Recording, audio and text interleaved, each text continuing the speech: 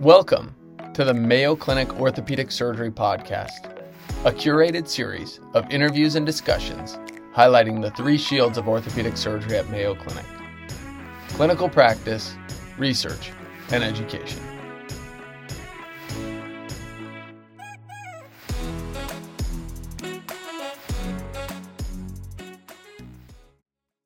Welcome back to the Mayo Clinic Orthopedic Surgery Podcast. It's your host, John Barlow, and I'm really excited about our guest today. Today, I'm welcoming Joaquin Sanchez-Sotelo. He did his medical training in Spain and then did hip and knee arthroplasty and shoulder and elbow arthroplasty training fellowships here at Mayo Clinic. He's been here ever since. He ran the shoulder and elbow fellowship up until very recently and is now the division chair of shoulder and elbow at Mayo Clinic. And as you know, internationally and nationally well known for his research and leadership. And most importantly to me, he's been a mentor of mine. So I'm extremely excited to have him today. Welcome, Joaquin. Thank you, John. What a pleasure to be here. I'm excited today to talk about a topic that's near and dear to my heart, and I think to yours as well, Joaquin, which is anatomic total shoulder arthroplasty. This is something that we oftentimes get patients with arthritis. Can you start talking about shoulder arthritis and what is your initial decision-making?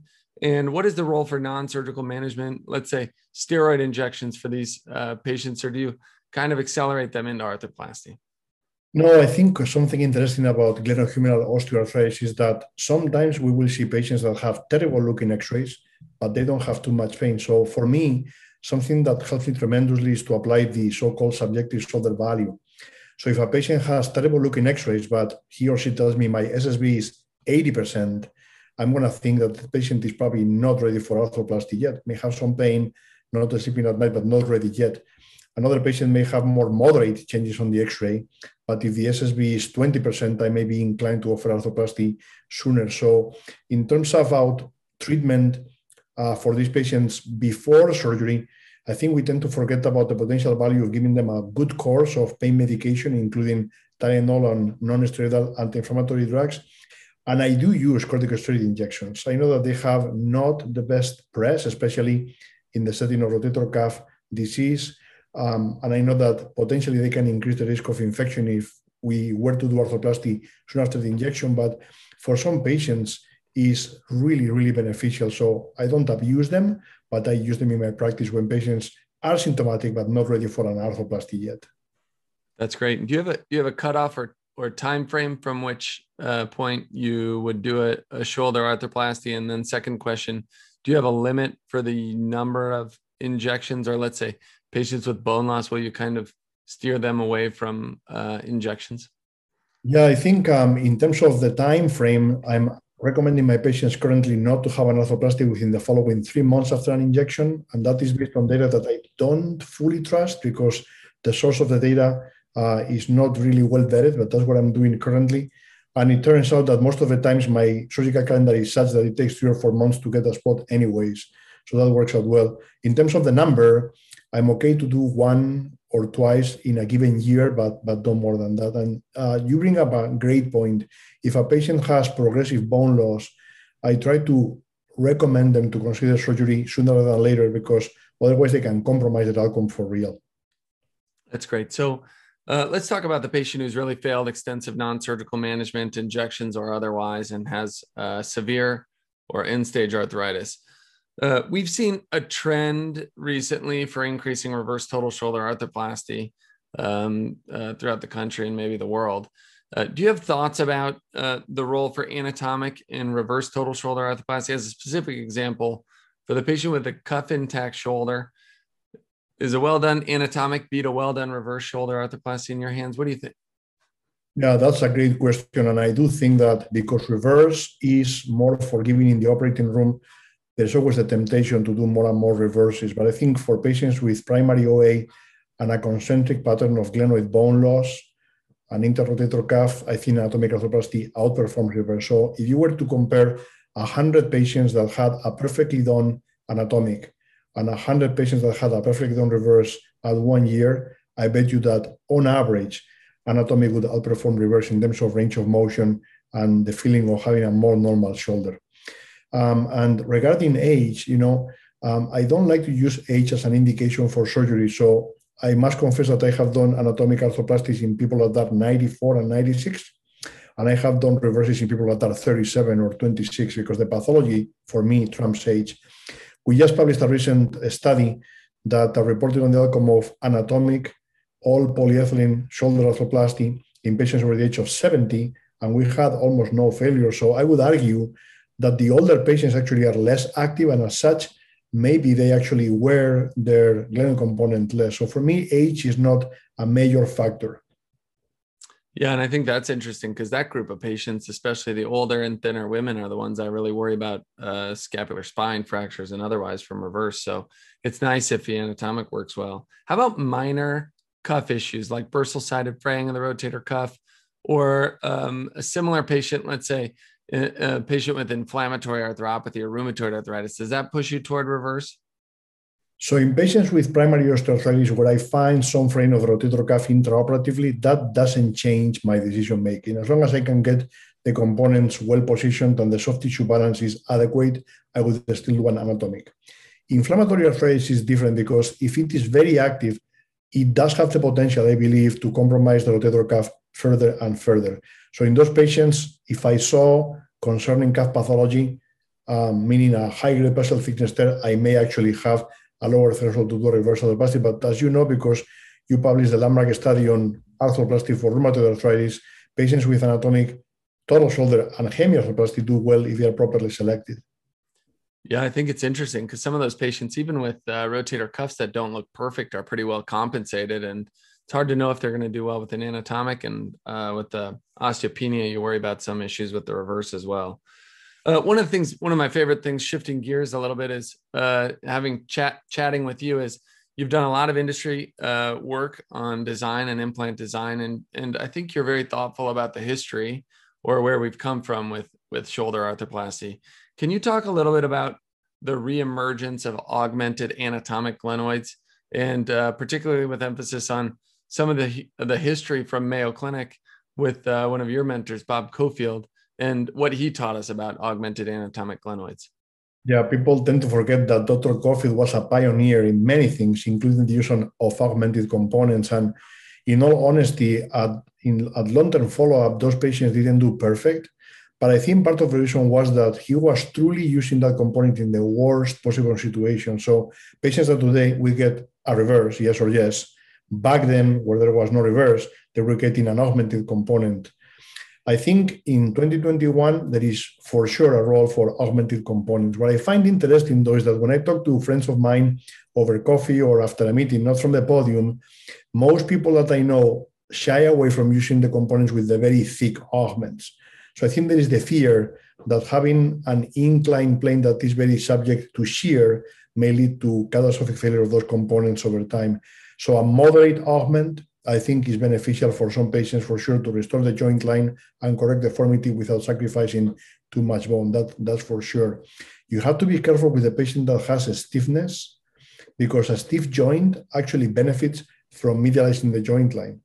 So if a patient is stiff before surgery and you use an augmented component and really stuff the joint to what would be normal for a shoulder, the soft tissues may not be able to handle it and you may have some stiffness. So I think you have to just think about your case carefully, but there's no question that these components do have a role today in 2021. That's great. And I've really liked using them in my practice too. I think for the smaller B2 glenoids. So I'm going to really put the screws to you.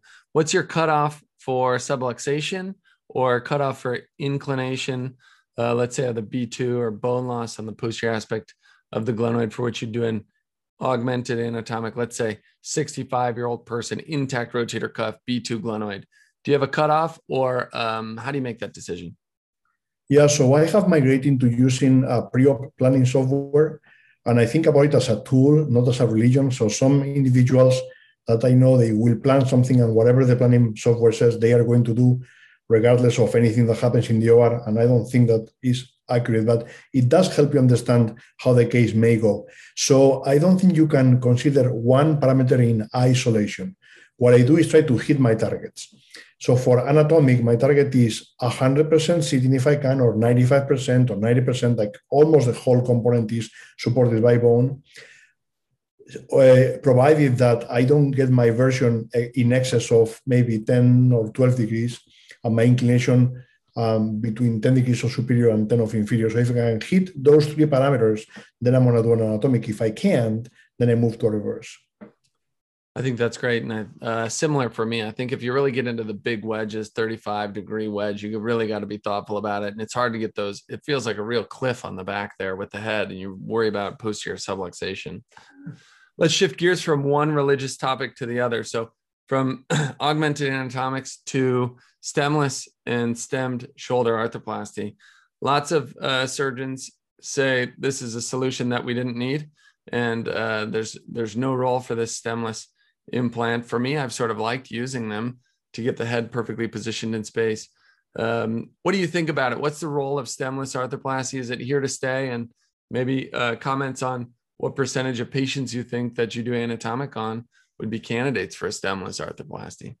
Yeah, I may be wrong, John, but I think that the stemless arthroplasty will basically take over the market of anatomic total shoulder in the next decade, because we all understand the importance of bone preservation in orthopedic surgery. The challenge with the stemless arthroplasty is that because there is no stem, your alignment completely depends on your cut. And if your cut is completely freehand without any assistance, no guides, no other tools, I see that the lower volume surgeons may have a tendency for implant malposition. When you have a stem prosthesis, even if you do a poor cut in varus or valgus, the stem is going to guide you to the right position, and that doesn't happen with the stemless. But once we have the tools in the operating room to get the stemless position perfect in every patient, my prediction is that it will be the way to go. Yeah, I think that's interesting. As we've looked at a series of stemless, certainly loosening doesn't seem to be a concern. So that part is nice. And I think we've seen a bimodal distribution in the studies where some of the stemless are the best positioned arthroplasties, but in some series there's a real scatter, and you can have really malpositioned components with stemless, maybe something like what we saw with the resurfacing arthroplasty in years past. So something that I think both of us are interested in, we'll continue to look at and study, but I think certainly in my opinion, has a role moving forward. Let's shift gears one more time. So as we talk to shoulder surgeons and the legends of shoulder surgery, they've always said it's a soft tissue operation, and anatomic total shoulder arthroplasty really depends on a functional and strong subscapularis. What's your current management for the subscapularis, both in how you take it down and then how do you protect it afterwards? That's a very good question, and I'm not sure I have the final answer. If you look at level 1 evidence, every single time that people have compared the three basic techniques, which are osteotomy of the lesser tuberosity, PL, or tenotomy, they are essentially identical in terms of outcome. So I think every surgeon can choose to do whatever he or she prefers. I prefer tenotomy, and the reason for that is threefold. I think it's slightly faster, which I think helps with other parts of the operation and possibly to decrease the infection rate. I think it's very reliable in terms of exposure and repair as well. And I haven't seen a major problem in my practice, but if I have a patient that has a severe internal rotation contracture, I would favor doing a PL. And the PL is more forgiving. So if I am training a resident or a fellow that is just starting and I'm not sure that he or she is going to take the suprascapularis down properly throughout anatomy, a PL is very, very difficult to mess up, and it will allow you also to advance the suprascapularis when you do the repair and possibly gain some external rotation that way. In terms of protection, I typically start passive range of motion at day 1 or day 2. But again, there are some patients where I will slow or avoid motion for 6 weeks, like we do for rotator cuff repairs.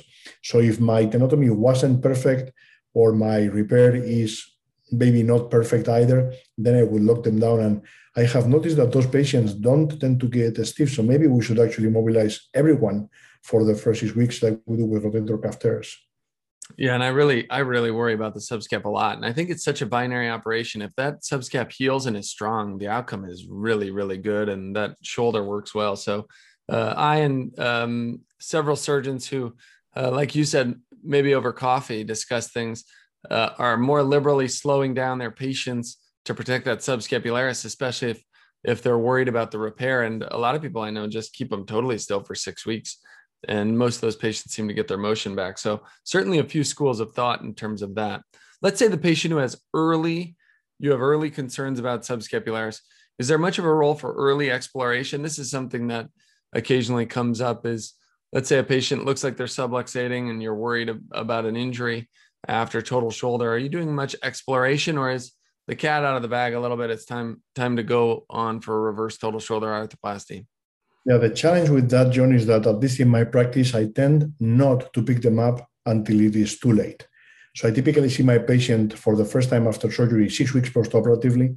And at that time, they are barely coming out of the immobilizer, and I don't do a very, very aggressive examination on strength because they're just starting.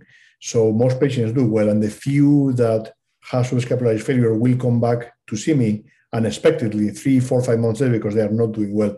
And by then, like you just mentioned, the cat is out of the bag. So I find myself that the subscapularis failures that I have to take back to the operating room, which I have a few like everyone else, end up getting converted to a reverse arthroplasty. The exception may be for those who do a lesser tuberous osteotomy. If you see a displacement on your x-ray at week number 6, maybe you can go after it and you will get bone-to-bone healing. But you have to think in the mindset of a non-union at that stage. So you have to really prepare the bone, maybe even add bone graft, incredible fixation, and maybe then you have a chance. Yeah, that's great. So really super helpful stuff here, Joaquin. I'd like to kind of summarize what we talked about and then leave you with a few moments to kind of update us on what you think is the next generation of shoulder arthroplasty. Where is the field heading? I think it's a really exciting time to be a shoulder surgeon. They've probably said that forever, but it feels like an exciting time for us to be shoulder surgeons. Between having new and redesigned anatomic augmented glenoid components and stemless shoulder replacements, which is really advancing the field. We talked a little bit about preoperative templating, the critical importance of preoperative templating, and these tools that we now have that can help us to do the surgery before we get in the operating room and really be thoughtful and critical of exactly what we're doing at the time of surgery, including even guides occasionally to get things just perfectly right. Sounds like both of us agree. Well done anatomic total shoulder arthroplasty is an operation that we shouldn't be getting rid of and will not be replaced by reverse total shoulder arthroplasty, but there's a lot of things we have to do to get that just right, particularly paying careful attention to your preoperative indications and then the subscapularis management. Where do you think we are in the next 5, 10, 15 years? Where's the future of shoulder arthroplasty and anatomic shoulder arthroplasty, Joaquin?